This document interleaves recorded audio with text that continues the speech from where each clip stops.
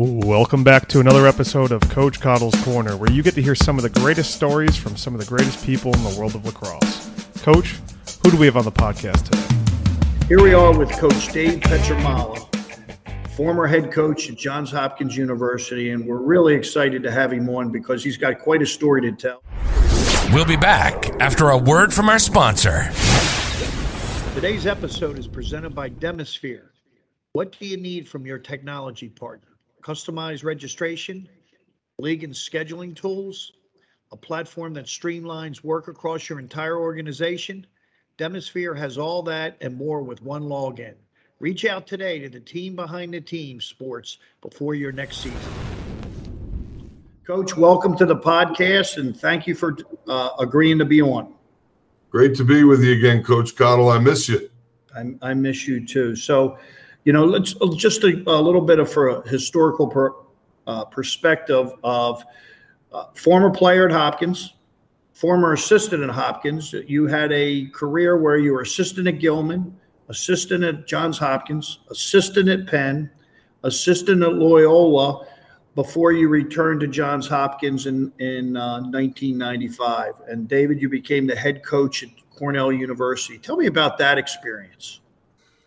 My experience at Cornell was tremendous. It was my first head coaching job, and I think, as when you look back on things, sometimes you want to cringe and you say, "Oh my gosh, I can't believe we did that." God, if I only knew then what I knew now. And I was coming off of my third year as an assistant, a full-time assistant at Hopkins, and had worked for Tony Seaman and had worked for you just prior, and had a great stint, a great 1 year with you at Loyola, and did my 3 years at Hopkins, and the Cornell position came open. And one of the things that I always promised myself, Coach, was that if I took a head coaching job, I was going to take one at a place that I respected academically, and I thought was a place that cared about lacrosse and could eventually, in some way, shape, or form, compete for a national championship. And quite frankly, Cornell checked all those boxes. It's obviously an outstanding school, being in the Ivy League.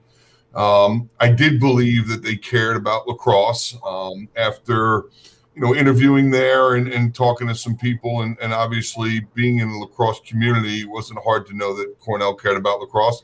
And they had already proven under Richie Moran that they could win the national championship. So it checked all those boxes, and I went up there and had three great years. It was a tremendous learning experience for me.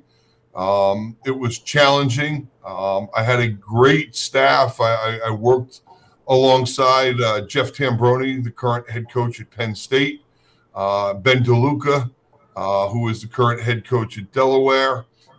So we had a great staff. I worked for a gentleman named Charlie Moore. He was the athletic director that hired me. Charlie Moore was a gold medalist in track and field, and was a real winner. Was a great guy to work for. So my 3 years there were terrific. I think we took a 3-11 team, and our first year went 6-7. Our second year, I think we went 7-6, and our third year we were, I believe, 10-4, and made the NCAA playoffs. So it was a good run. We had some really great kids that were invested in and worked awful hard to help kind of get things back on track at Cornell University. And after I left, Jeff Tambroni took over and kind of ran with it, and then Ben DeLuca. So it was just a wonderful experience. It was a good taste of upstate New York for me to prepare for now, being at Syracuse. And I'm very grateful to Charlie Moore and then assistant athletic director Andy Noel, who's the current director of athletics at Cornell, for taking a chance on a young assistant coach that was anxious to help run his own program. Well, that young coach won National Coach of the Year in 2000 in his third year at Cornell. But the thing from an outsider taking a look at, your time at Cornell, you developed some relationships that have gone over the test of time, and you're still very close with Coach Tambroni, Coach DeLuca, and Cornell. And what does that say about your time there, that you could develop those relationships that are still strong to this day? Well, listen, you've been in this profession longer than I have, and I know you know it and believe in it. I mean, this profession is all about relationships. I mean, that's what recruiting is. That's how you motivate and inspire young men. To be honest with you, for me, that's what this job, the greatest part about this job is. I mean, I love to compete. I love to teach and coach, and but at the end of the day, it's those relationships that mean the most.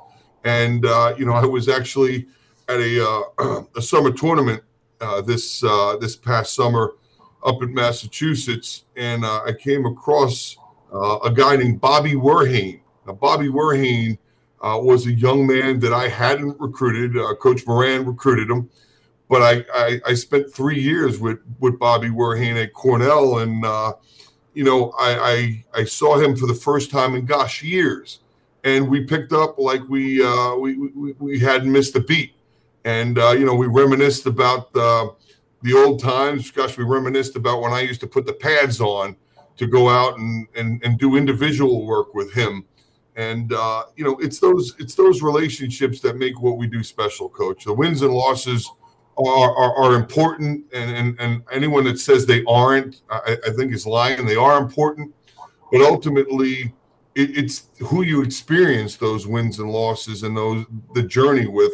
And I was really blessed that the young men at Cornell they were so invested in, quite frankly, I think they were invested in Jeff and I quite a bit, because, Cornell, we were trying to recapture what Coach Moran had built. And, we weren't in a great place in terms of wins and losses. So we were asking them to believe in us and believe in our vision. And they did. We wound up attracting guys like Ryan McClay. And I remember J.P. Schalk was our first big recruit that we got to actually stay in upstate New York. And Timmy DuBois was another one.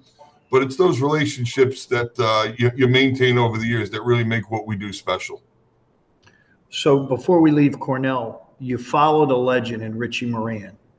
What was the difficulty following a legend, and what helped make it easier for you?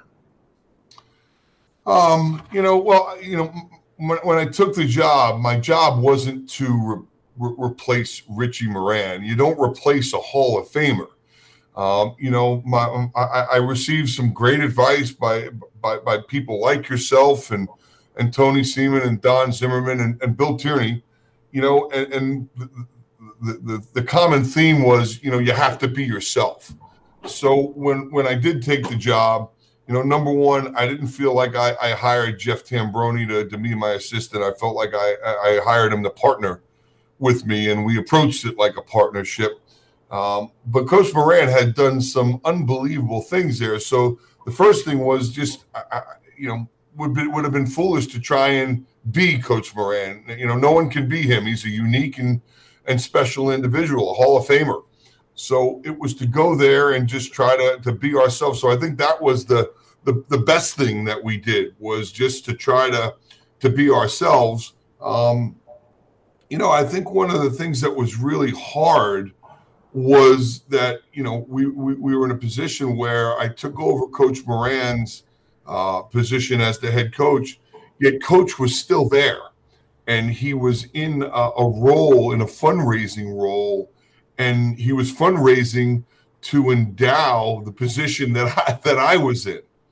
And that was a bit challenging. I believe it was a bit challenging for me, and a bit challenging for Coach Moran. And because he's a good guy, and I like to believe because I'm a good guy, we worked our way through it and managed it. And, the other thing that was really critical, Coach, was, when I got there, what was to make sure that we gave Coach Moran the respect that he was due and deserved. So we tried to celebrate what he had done.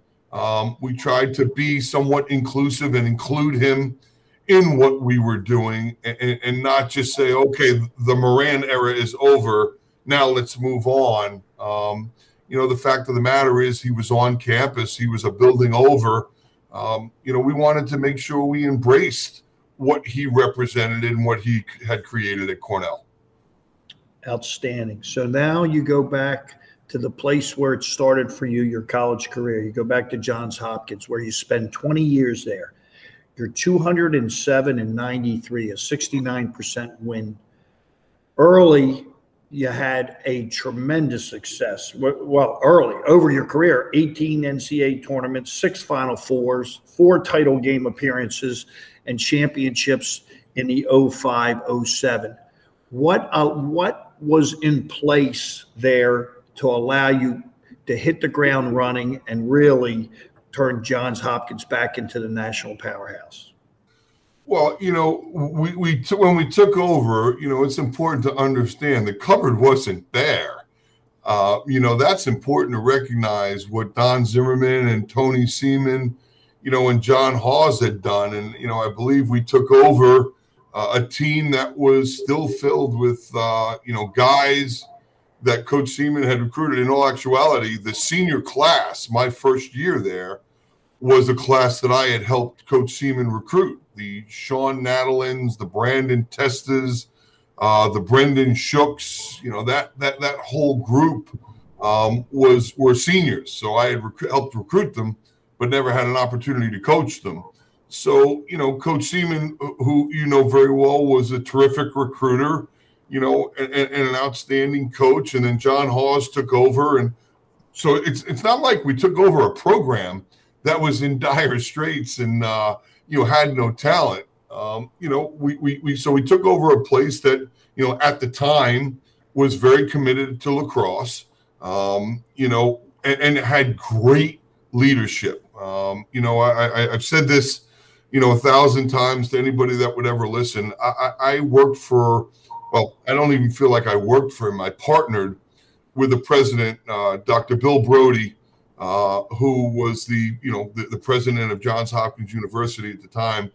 And I remember interviewing with him and was just so taken back by what an outstanding man he was. When I accepted the position, like I said, I didn't feel like I was going to work for Bill Brody or Johns Hopkins.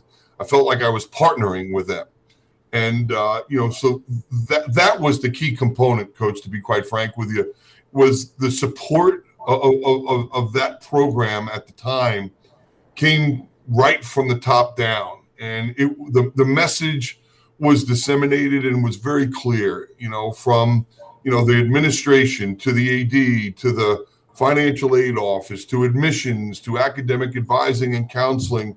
The message was very clear that we are going to support this program at the very highest level that we are capable within the framework of the NCAA rules. And in doing so, we had all the tools that we needed to be successful. And I think that, quite frankly, and having a gentleman like Jerry Schneidman, who sadly has just recently passed, having a person like him as the executive assistant to the president, having those two men, at the top of the university stating, hey, this is a priority for our institution, made our jobs 1,000 times easier. It's interesting because when you talk about Alabama football and you hear the other SEC schools talk about that lacrosse is important to their institution from their president on down.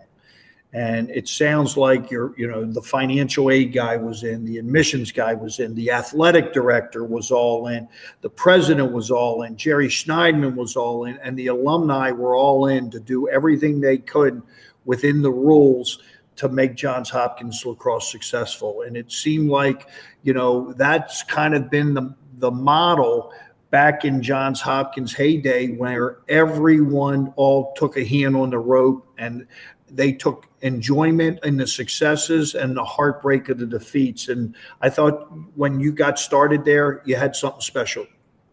No, listen, I agree. And I worked for someone for special people. I worked for, Tom Calder and as an athletic director. And, Tom Calder's, weekly question was, what can we do to help you? I'll never forget, there was a moment in 2007 when we had gone on a couple of game losing streak and we were struggling. And I got a call from Jerry Schneidman. It's really a pretty cool story. And he says, David, it's Jerry, how are you? Well, Jerry, I'm struggling a little bit. We're not playing up to our abilities right now. And we had a fairly talented team, we thought, and really good leadership. And he said, well, that's why I'm calling. President Brodie would like to know what he can do to help. Wow. And I was taken back by it. And I'm like, you know what, Jerry, the fact that you're calling is all I need. I know we have your support, and great to know that, President Brodie wants to help, but, we got to figure this out. And he said, well, no, the president has an idea. And if you're okay with it, I'd like to come to the office and run it by you. And sure enough, he shows up, and the president came up with an idea, Coach, where they wanted to come out the day before we played a game, and they wanted to come out as players.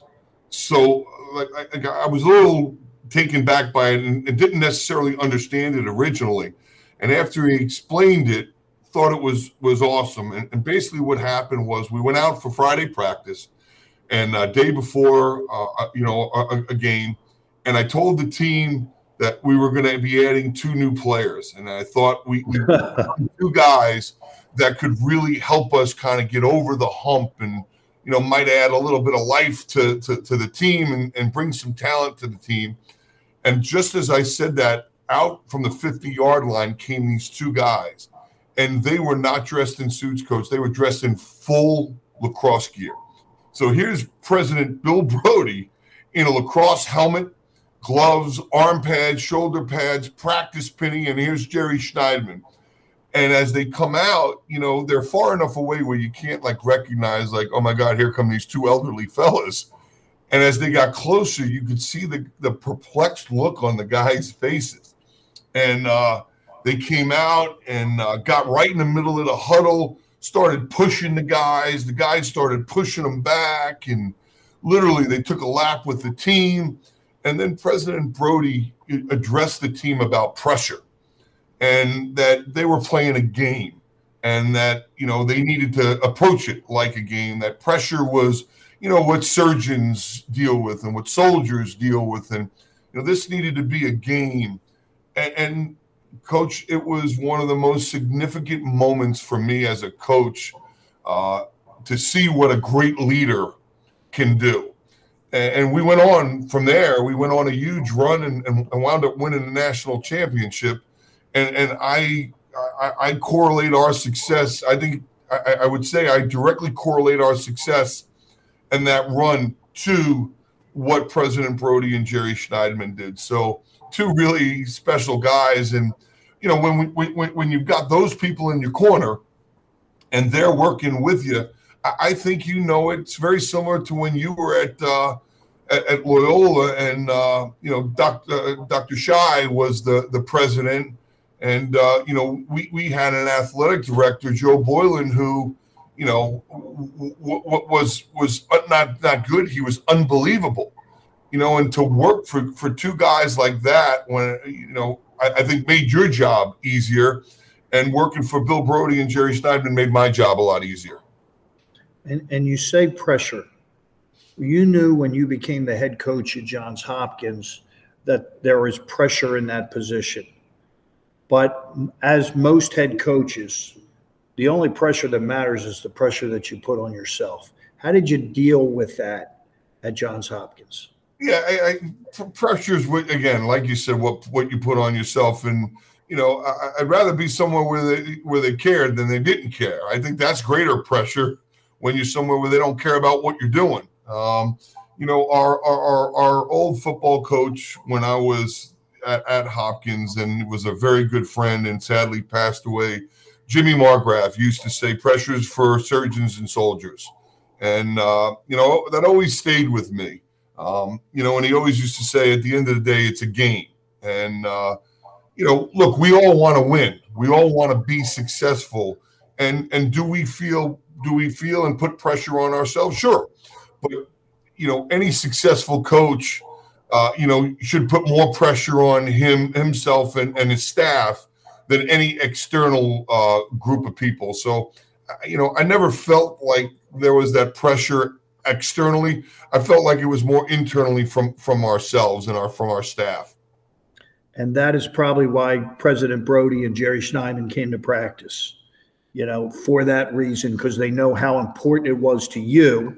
And they wanted not only the players to relax and play a game, but they wanted the coaches to kind of try to help put it in perspective for them. And that's what made them special leaders.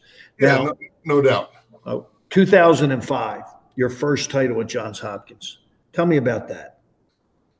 Well, we had a great core of leaders on that team. People always ask, what was different about that team? And I said that was player-led. I'd love to take the credit, but, I think you hope good coaches give credit to their assistants and, to their players. And that was a player-led team. When your best players are your hardest workers and more importantly, your best people, you're blessed. And our best player and our hardest worker and our best, person was Kyle Harrison. And that class was our first class that we had recruited. And, we had a very specific profile that we were looking for, when we recruited that class. We really kind of searched high and low and worked very hard to find guys that were the right fit for not only Hopkins, but for our staff. And we got players like Peter Lesor and Kyle Harrison and, wound up having guys like Matt Rakowski, who wound up transferring in, and, Greg Raymond. And we just had an outstanding core of leaders, let alone, a very talented group. That 05 recruiting class was as talented a group as you're going to find. Kyle Barry and, the names go on. And they did an unbelievable job of policing themselves. They knew the standard. We as head coaches, defined the standard and set the standard, and they disseminated the message and made sure that standard was being met, not just on the field, but academically and socially. And, when your team is led by those kind of people, it's hard not to achieve success. So you mentioned Kyle Harrison. What made you recruit Kyle? What did you see in Kyle as a high school junior and senior? And what made you know that he was going to be such a factor in your program?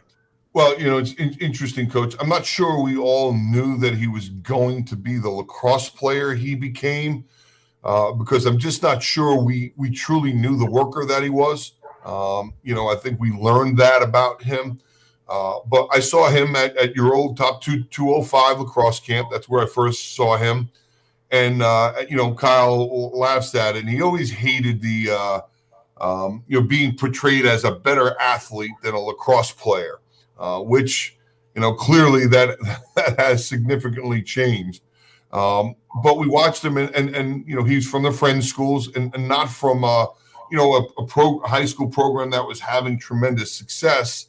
A local kid. Dad was, a doctor and was part of the 10 Bears that had played, earlier, in his career. So Dad was very involved in lacrosse. Lacrosse was a big part of the Harrison family. But to be honest with you, Kyle's first love really was basketball.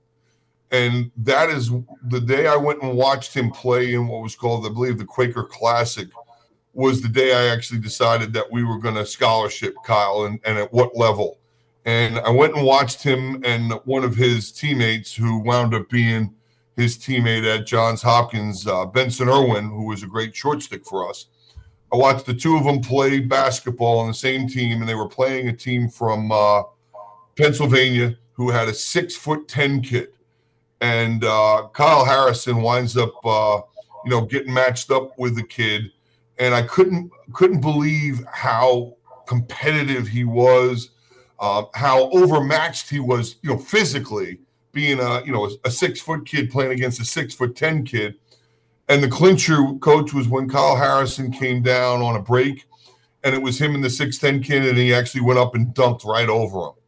And I just saw something that day from him that I hadn't quite seen on the lacrosse field, but you knew it was there. And so that day we decided actually we were going to recruit and offer a place and a scholarship to both Kyle and Benson Irwin, and turned out to be one of the greatest decisions we made. Yeah. So you went to a basketball game and watched them play. Back in the old days, recruiting, you used to watch kids play multiple sports. How's that changed?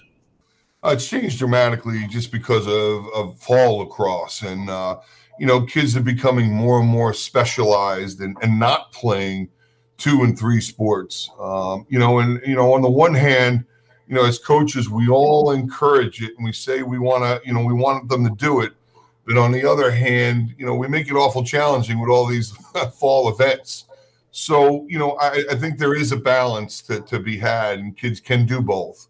But we still to this day, as a staff here at Syracuse, and we did it while I was at Hopkins, we believe in going and watch, our recruits play other sports. I think you can learn a lot about them. Kyle Harrison was a tremendous example, for us, is that, on that day, I got to see the true competitor in Kyle Harrison. And it was probably because he was more comfortable on a basketball court at the time than he was on a lacrosse field. And what happened was, eventually his love became lacrosse, and he became as comfortable, if not more, on the lacrosse field than on the basketball court, or as he was on the basketball court, and was able to play, the same way. And you can just learn about a young man and a young woman, for that matter, watching them play another sport, watching them interact with their teammates, watching them accept coaching or deny coaching, and watching them under adverse circumstances. I think you can learn a lot about these kids and what they're truly made of. So Sean Nadlin plays for you guys, recruited by somebody else, and is a fearless competitor, is all we know. How is it to coach against one of your former players? Not easy. Well, Sean and I actually recruited. I will tell you, I went and visited him at Rush Henrietta High School, and at the time, he was the first young man that ever showed up to an in-school visit in a shirt and tie. So I think it tells you a lot about Sean Nadlin and Lon and his wife. They're great people. So I got to coach Sean his senior year at Johns Hopkins. He was a first team All-American defender, was a great player and a fierce competitor. And then you wind up staring at him across the other sideline. And as you know, Coach, there's a sense of pride and a sense of difficulty. The difficulty is, here's someone you have a tremendous relationship with, you love, you care about, you want to see him do well, but not on that day. You don't want to see him do well, and you want your kids and your team to achieve success. Yet you're proud of what he's doing and how he's doing his business. So, I've always found, coaching against, former players or former assistants to be challenging because of the relationship that you have with them. So Paul Rabel comes to Johns Hopkins. What was that like? It was very frustrating to start with in the recruiting process. Paul, most people don't know it, but Paul comes from a family that is entrenched and ingrained in North Carolina and Chapel Hill. Family members went there. They had throw pillows of Carolina on their couch when we home visited them. Dad, probably had a Bible next to his bed, and below that had a book. I always joked, had a book by Dean Smith underneath it. They were a Carolina family. His idol was Michael Jordan. And I remember making my first recruiting call to him on September 1 and getting off the phone and, feeling like I should throw the phone through the window, because we were so excited about Paul and his potential as a player, but felt like there really wasn't great interest. And to Paul's credit, I always felt like one of the greatest things Paul did was he was a listener. And I think to this day, he still is a very good listener.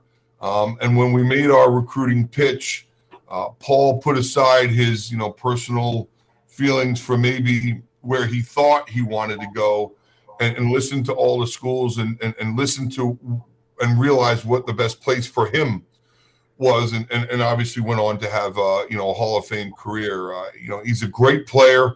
I love him. And I'm very proud of the man he's become and what he's done in the sport of lacrosse, not just as a player, but certainly as a leader in our sport. He is definitely the greatest player who's probably ever played in the midfield position. I think there's probably one other, Frank Urso, that you could compare him to in my heyday.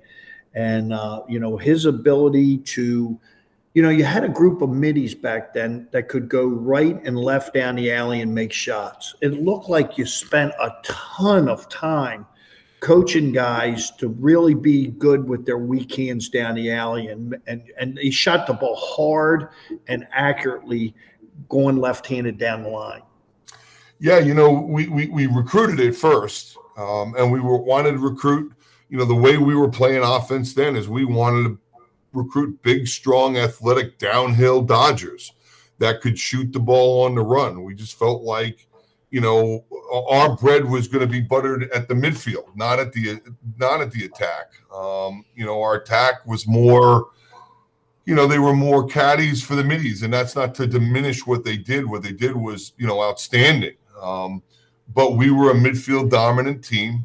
We were downhill north-south Dodgers that could shoot the ball, as you said, left and right on the run. And to be quite honest with you, we worked with them, and Seth Tierney and then Bobby Benson both did, a great job with the offensive guys we had and coaching them in individual work. And we made, that off-season individual work a big priority to work on our shooting. But a lot of credit should go to the guys as well. We recruited guys that were committed. And, everybody practices for 2.5 hours and everybody does individual work. But the great ones, do things when no one's watching. And you look at guys like Paul Rabel and Kyle Harrison and Matt Rakowski and then Stevie Pizer and those kind of guys. They were good at shooting the ball on the run with their weak hands because they practiced it on their own. And quite frankly, I actually think they were more accurate with their weak hands because they took a little something off of it, but were a little more overpowering with their strong hands. I think back then, the one thing that made Hopkins different was that they had guys who could take on your best, long pole and your best defenders. And typically when you played a Johns Hopkins team, they could take away your number one defender. You had a long list of number one defenders over the years that came by. And, when you go into the game knowing that your number one guy's probably not going to get what he's supposed to get, and then you may not have the right matchup for all those middies going downhill, it made Johns Hopkins really tough to guard. Yeah, I think what we did was we forced people to make choices and pick their poison, and if you wanted to poll Paul, okay, well, then you had Kyle Harrison to deal with. And if you wanted to poll those two guys, then you had, Stephen Pizer or Matt Rakowski, who, is so unheralded, but was such a smart player. And then we were good enough at the attack to be able to, play those guys versus short sticks. And the beauty of it all maybe was that if you two-polled or three-polled, we weren't going to how we played because we felt like we could play against Poles. And that was, I think, one of the big keys to our success was we didn't, when people did those things to us, we didn't necessarily have to change what we were doing. We felt comfortable with Paul or Kyle attacking a long stick or a close defenseman. And, we felt comfortable with leaving the attack in the roles that they were playing. And that the bottom line was we thought we could still have success doing what we did and doing it well. Yeah, you did a heck of a job with that, that's for sure. So now at the end of Johns Hopkins, we mentioned Kyle Harrison, Paul Rabel, the Pisers, just a slew of middies. You didn't seem to have the same personnel at the end of Hopkins, your run at Hopkins, than you did at the beginning. What was the difference? Well, I think any good coach or coach worth his weight in gold coach is realistic and gives the credit to his assistants and his players when they have success, and when there are failures, he takes those failures upon himself. And I think one of the things that I, as a head coach and a leader, didn't do a good job with was the early recruiting. I think, to be frank with you, we got too involved.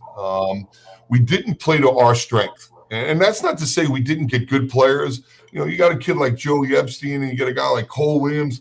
They're good players. And Connor DeSimone, those are guys that were all highly touted coming out of high school. And there's plenty of talent on that roster now. But I think what happened was we gave away our strength. And our strength was in developing relationships with families and players and getting to know those players over time, and then picking and choosing not just the best ones, but the right ones for our staff and the right ones to fit at Johns Hopkins.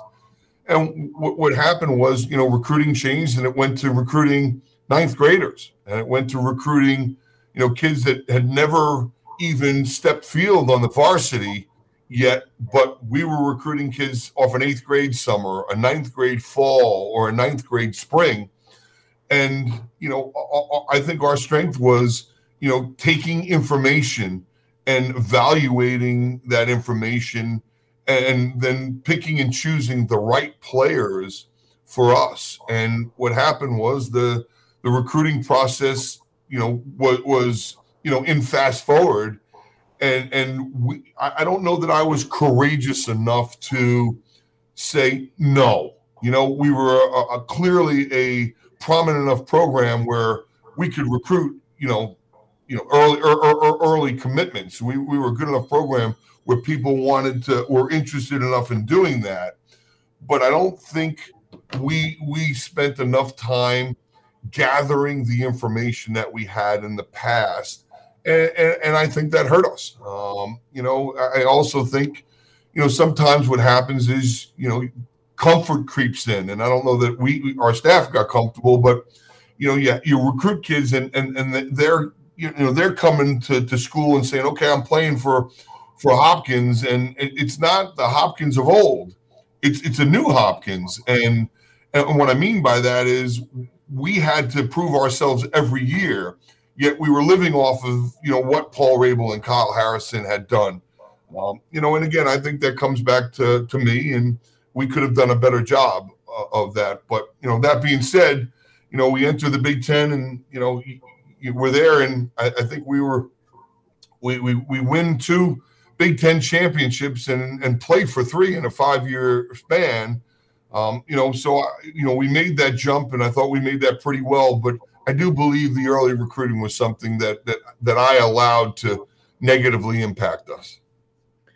So Johns Hopkins makes the decision to go into the Big Ten.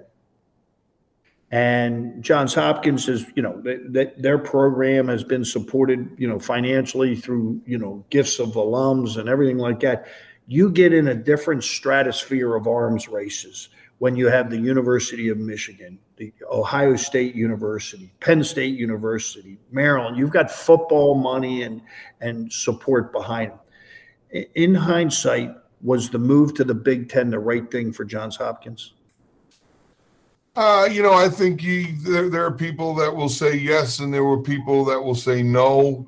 At the time, it was, and I think there were a lot of factors that went into that, and people that were far smarter than I am were involved in making that decision.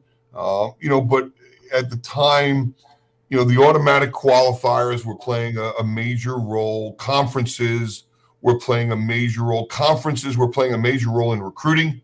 It was being an independent only gave you one bite of the apple, so to speak, to get into the NCAA playoffs. So if you didn't do your job against Syracuse, against Virginia, against Loyola, against Maryland, and you didn't win not just a couple games, but a significant number of games, in particular with the schedule we were playing when I was there, you put yourself in jeopardy of not making the NCAAs. And one of the things I'm most proud of is, we made the NCAAs every year but one when I was there. And, it's one of those things where, you're right, it's an arms race.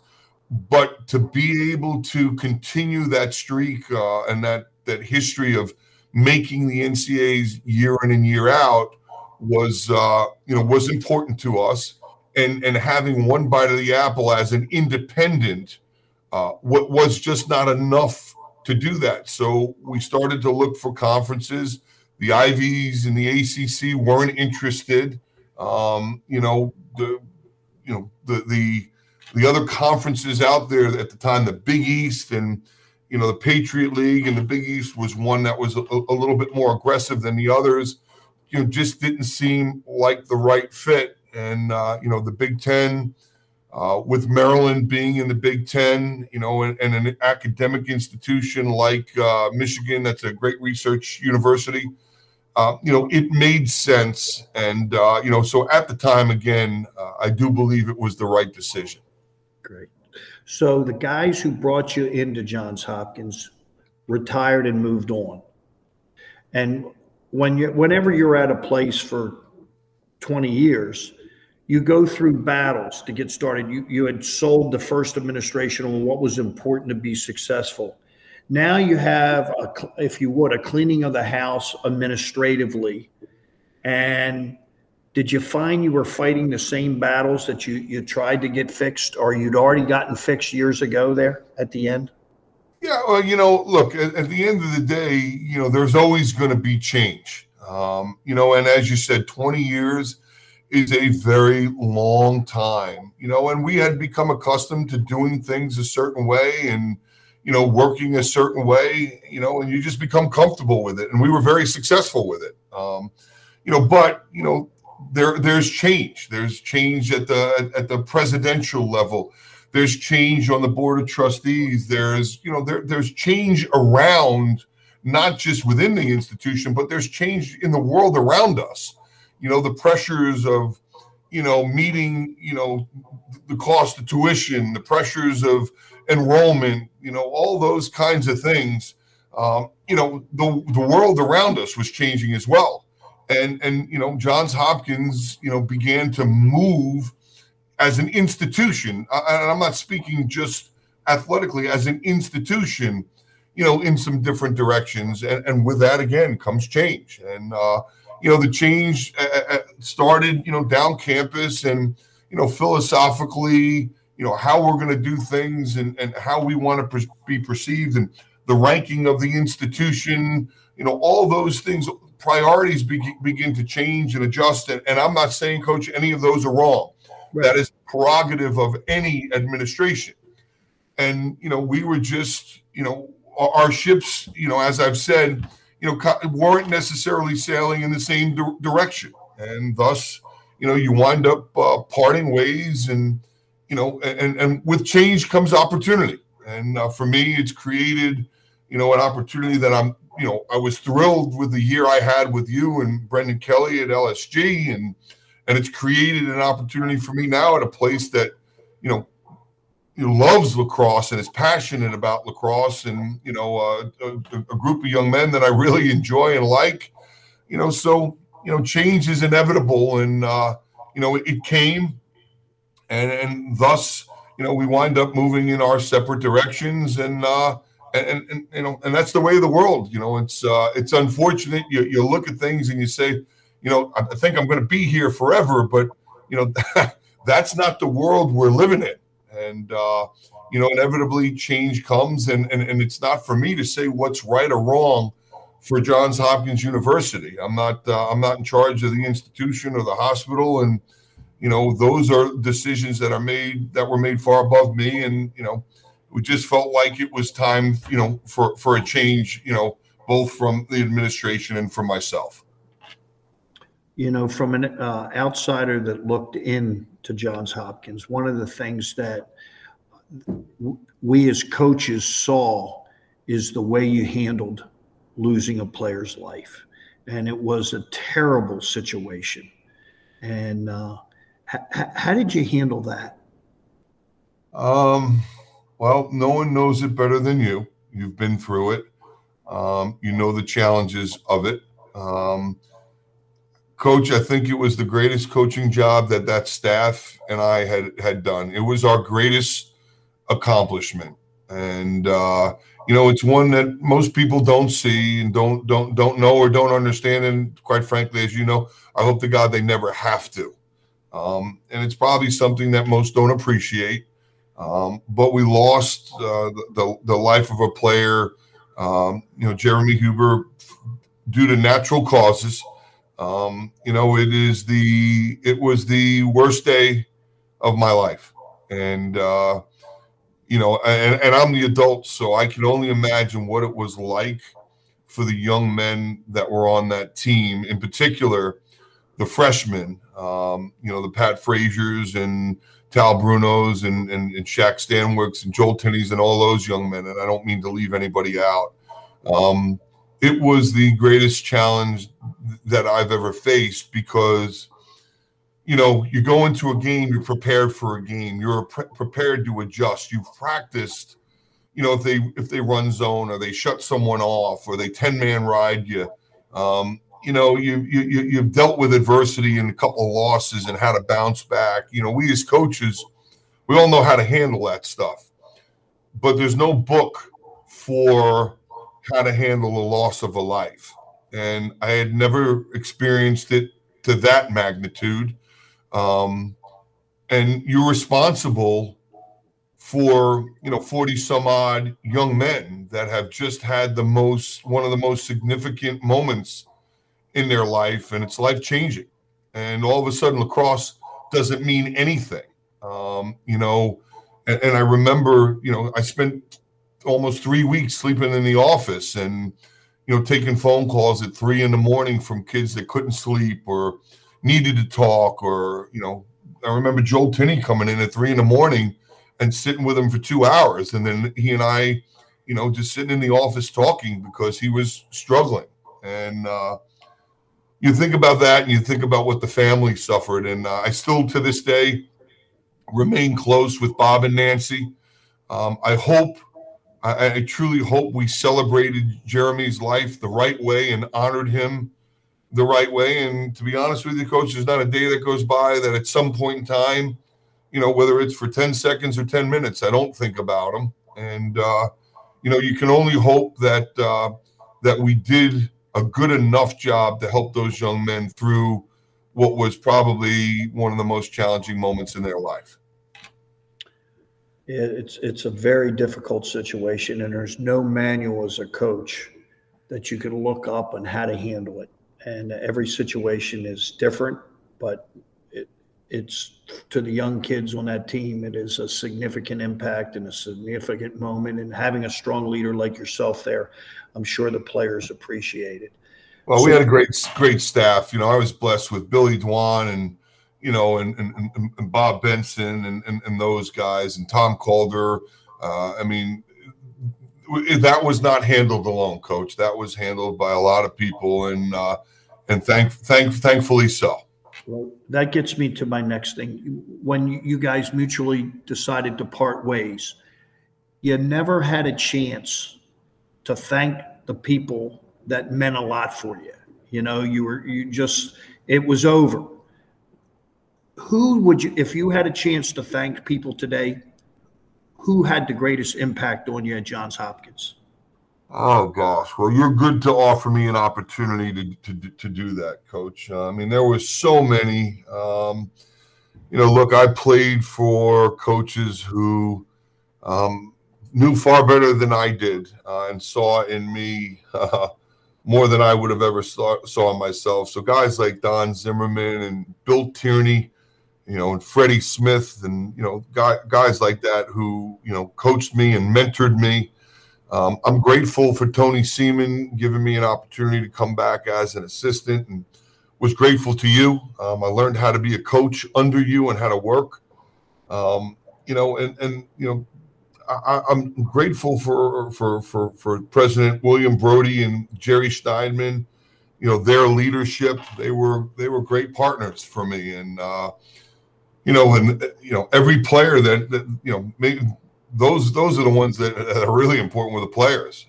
You don't often get to thank those guys.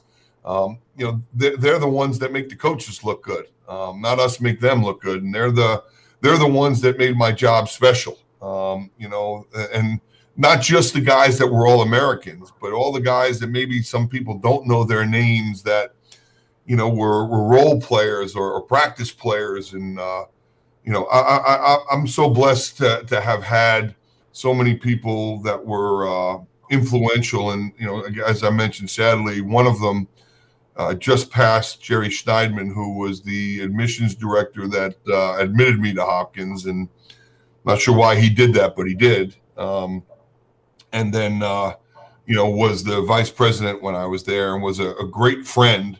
I still stay in touch with President Brody today, and he's the one that called me to let me know that Jerry had passed. So gives you a sense for the relationship that we still have. But it's people like that, but the guys that make it the most special coaches, the players. You know that as well as I do. Those are the guys that you go to work with every day, and to see them grow and become what you hope and believe they're capable of those are really special moments.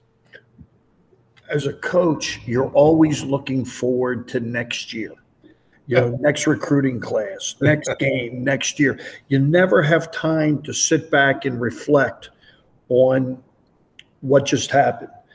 That year off you took this past year, did you get a chance to reflect on what had happened at Cornell and what had happened at Johns Hopkins and the impact that you had on so many student athletes and so many fans? I don't know that I reflect on the impact that I had. I think I reflect more on, the impact they had, but more importantly, the things that I could have done better, and things that, if given an opportunity that I'd like to do moving forward. I spent that year with you, and it was refreshing, rejuvenating to a point. Sitting in the office with you talking lacrosse was, it's almost like we were back at Loyola again. And, we used to have those chalk sessions where, you draw something up on a board and I would draw it, defend it, and you'd tell me, oh, that's awesome, even better. Those were fun moments. And to do that with you and get to know Brendan and see a leader in the corporate world and a different kind of leader, a guy that thinks a bit outside the box was great.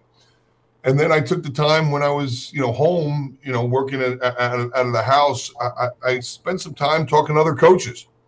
I wanted to learn what they were doing culturally, what they were doing, in terms of practice and drills.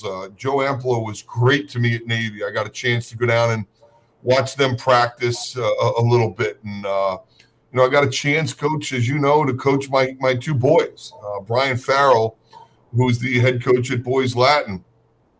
That time at Boys Latin was significant because I got to see firsthand what it was like for the high school players, the kids that I had been recruiting, and how do they see the recruiting process, and what's life like for a high school student and a high school lacrosse player. So I got to learn a ton from other coaches and from the boys Latin experience. And I got to be with my boys, which was awesome. You know, I feel like I've spent most of my career spending time with other people's children, and I actually finally got to spend time with my own. You know, and I learned a ton. And what I learned most was I still have a lot to learn. And you know, I still learn, you know, under Gary, and I'm learning from a new place and a new administration and a new way to do things. You know, and then you also learn that, hey, you know what? Some of the stuff that we did was pretty darn good, and want to use that stuff and build off of those strengths, and, you know, maybe improve on some of the weaknesses and things we could have done better. Top 5 moments of your career, whether it be as a player or coach.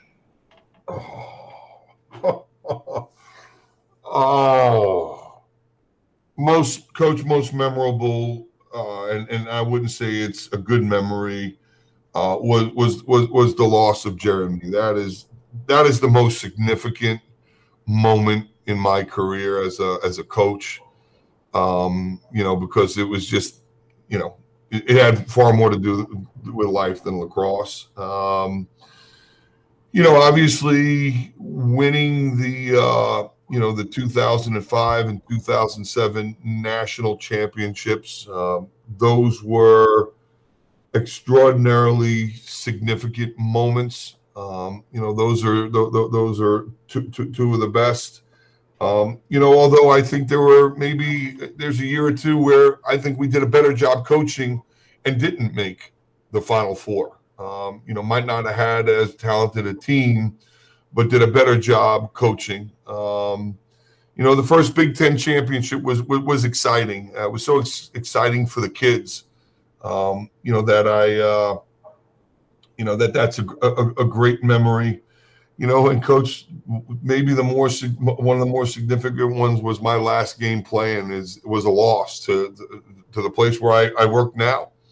You know, that was the end of my college career, and you know, the end of my time with my brothers and my teammates and my coaches was 1989 when you know, we left the field and lost by 1 goal. You know, those are some of the moments, but there's so many others, you know, that you know, don't seem as, you know, significant, but when you see like Joe Tinney graduating from Johns Hopkins, and, you know, that was a significant moment for me to see how much that young man grew up and overcame adversity, and seeing other guys that, you know, a guy like Tom Garvey, who no one really recruited Tom, and Tom became a first-team All-American.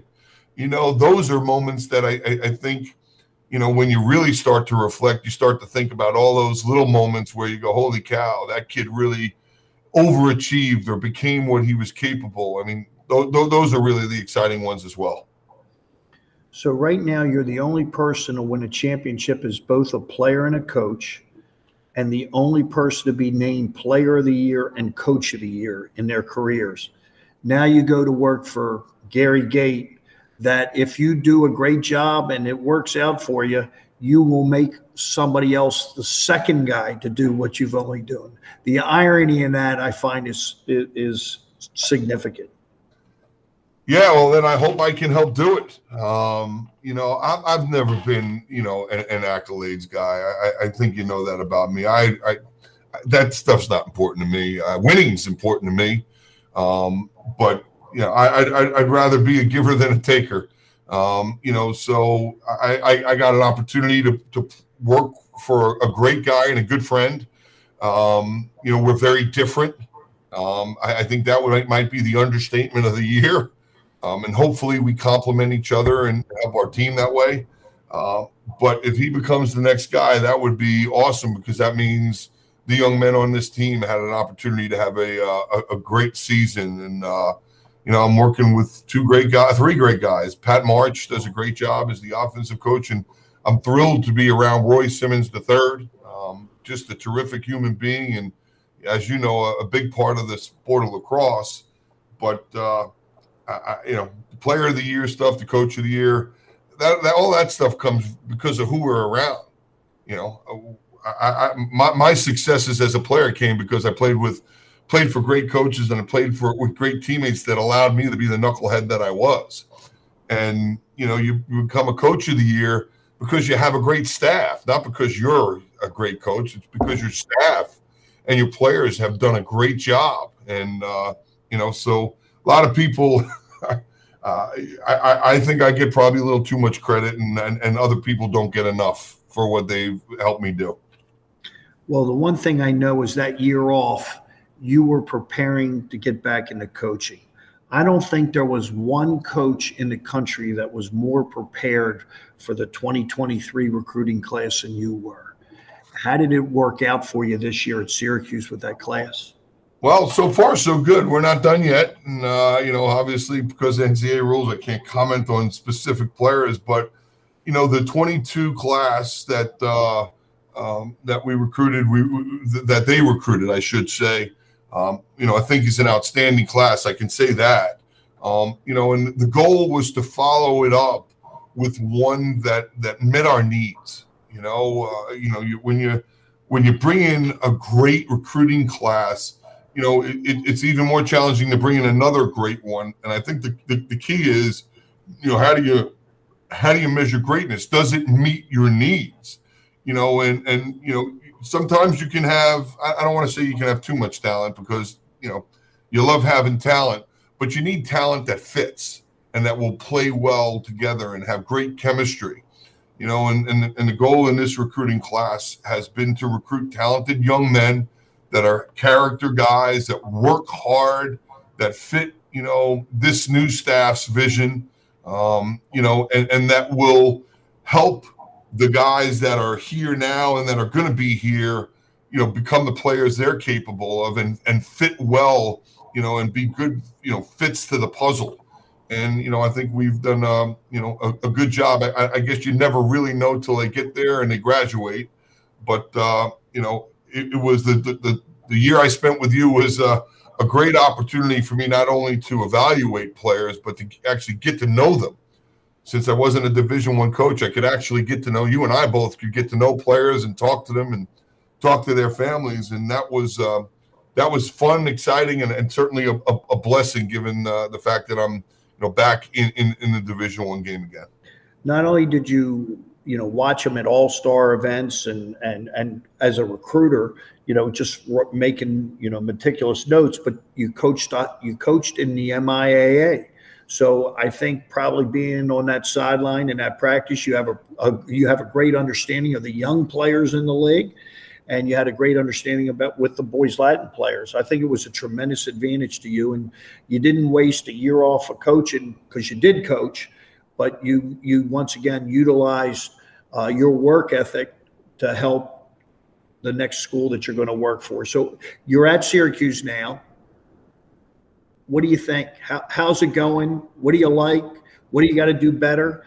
How are the Orange coming around? Well, I love it here. The people have treated me just far greater than I could ever imagine. One of my concerns, and I think I may have voiced this to you, was I was concerned as to how I would be received, by the administration and more importantly, by the kids. Here I am. I'm the guy that's been coaching against a lot of them for a number of years and recruited some of them. So how are you gonna be received coming in as, I guess, the enemy? And they have been extraordinarily welcoming. Coach Gate has allowed me to be who I am and what I am. And I'm grateful for that. Pat March has made me feel right at home, and it's been great to work alongside of, so it's been great. I think the most enjoyable piece has been the guys, just getting, being in the weight room at 6 a.m. with them. And, I've gone to breakfast with some of them and actually went to the movies with a couple of them the other night. I'm just trying to get to know them all. I mean, I've only been here a short period of time, so I couldn't claim to know every one of them the way I would like to. But, I've really enjoyed developing relationships with these guys. They want to be successful, Coach. And our job's to help them understand how to be successful and to put them in positions. You asked, what do we need to do better? As I shared with them after our scrimmages the other day, I think we have to be more disciplined. I know we do, and I define discipline by doing what's right when it's right and doing it all the time. And, they're coming to understand that. And the beauty is we've got about 8 more practices now, so we can kind of take what we learned from the scrimmages and use the 2 films to improve. But it's a really good group of young men. They're anxious to please, and we've just got to do a great job of helping them understand, how to be successful. But it's not like they weren't coached by good guys prior to us getting here. Leland and John Desco they're terrific coaches. So, we've got to just start building off of the foundation that's there and start helping them understand our vision and how we want to do things. March 12th. Who do you play that day? Coach, I know all our games, but I do know we play Johns Hopkins that day. How will you feel being on that sideline, the other sideline, the visiting team sideline on that day? You know what? I don't know. I know this. I'll be proud and thrilled to be with the team that I'm with, and I will give everything I have for the team that I'm with. I still care tremendously for the young men that will be on the other sideline. They played an important role in my life. I hope I played one in theirs. I want them to be successful in all they do. But, that day we'll go down there and, I'll be proud to wear orange and be with the young men and the staff that I'm with. Well, I think blue and orange is probably a very slimming color for you right now. I appreciate that. I wear more blue than orange, and it's for that reason. All right. The last thing, I want to ask you a question where I think it'll help younger coaches if they get a chance to listen to this, and that is, you've been one of the guys that have gone to outside lacrosse to learn coaching principles.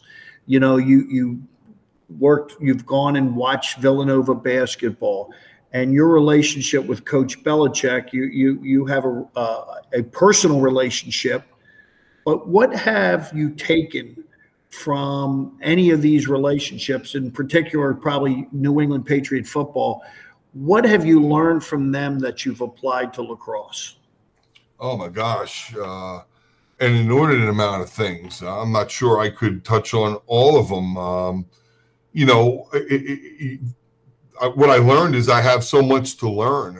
I mean, you're talking about, Jay Wright, who at Villanova, who is, one of the, top 2 or 3 coaches in the game right now. And Coach Belichick, obviously, maybe the greatest of all time doing what he does. One of the things I learned from those guys, Coach, is sharing information. They were so welcoming and so open to allow me to sit in on their meetings and watch them coach and be a part of their staff meetings and see them interact with their players. So, that's one thing I've learned, is that we have a responsibility as coaches to grow our profession and to give and to give to other coaches and to help them. For Coach Belichick, one of the things I've learned is to be a better listener.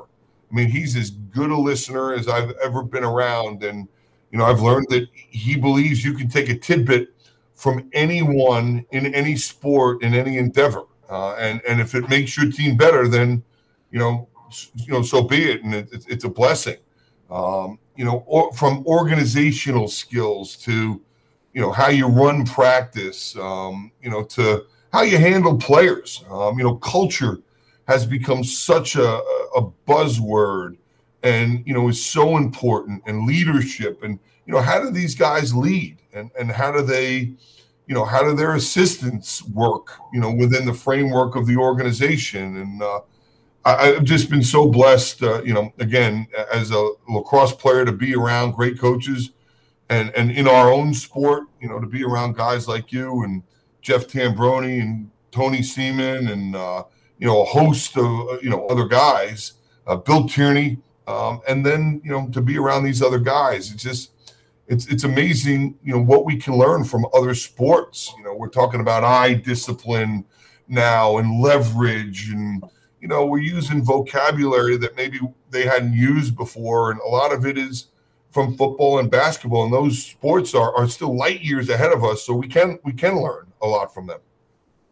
Well, David, I know how busy you are. I appreciate your time this morning and the opportunity to talk a little bit about yourself and your programs and the players. And it's obvious how important the players are to you and how much you give to them. And I'm sure the Syracuse players are very fortunate to have that you'll be committed to them and to this season and to what happens in Syracuse in the future. And I'm happy that Gary Gait gave you an opportunity, and as a fan of yours, I'm going to be rooting for the Syracuse Orangemen this year, and I wish you nothing but success. But again, thanks for taking the time to do this.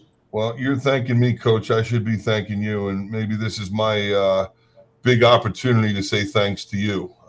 When I left Hopkins, you and Brendan opened the door and met me with open arms and provided an opportunity for me to stay around the game and to do something that has benefited me greatly, now and will benefit me moving forward.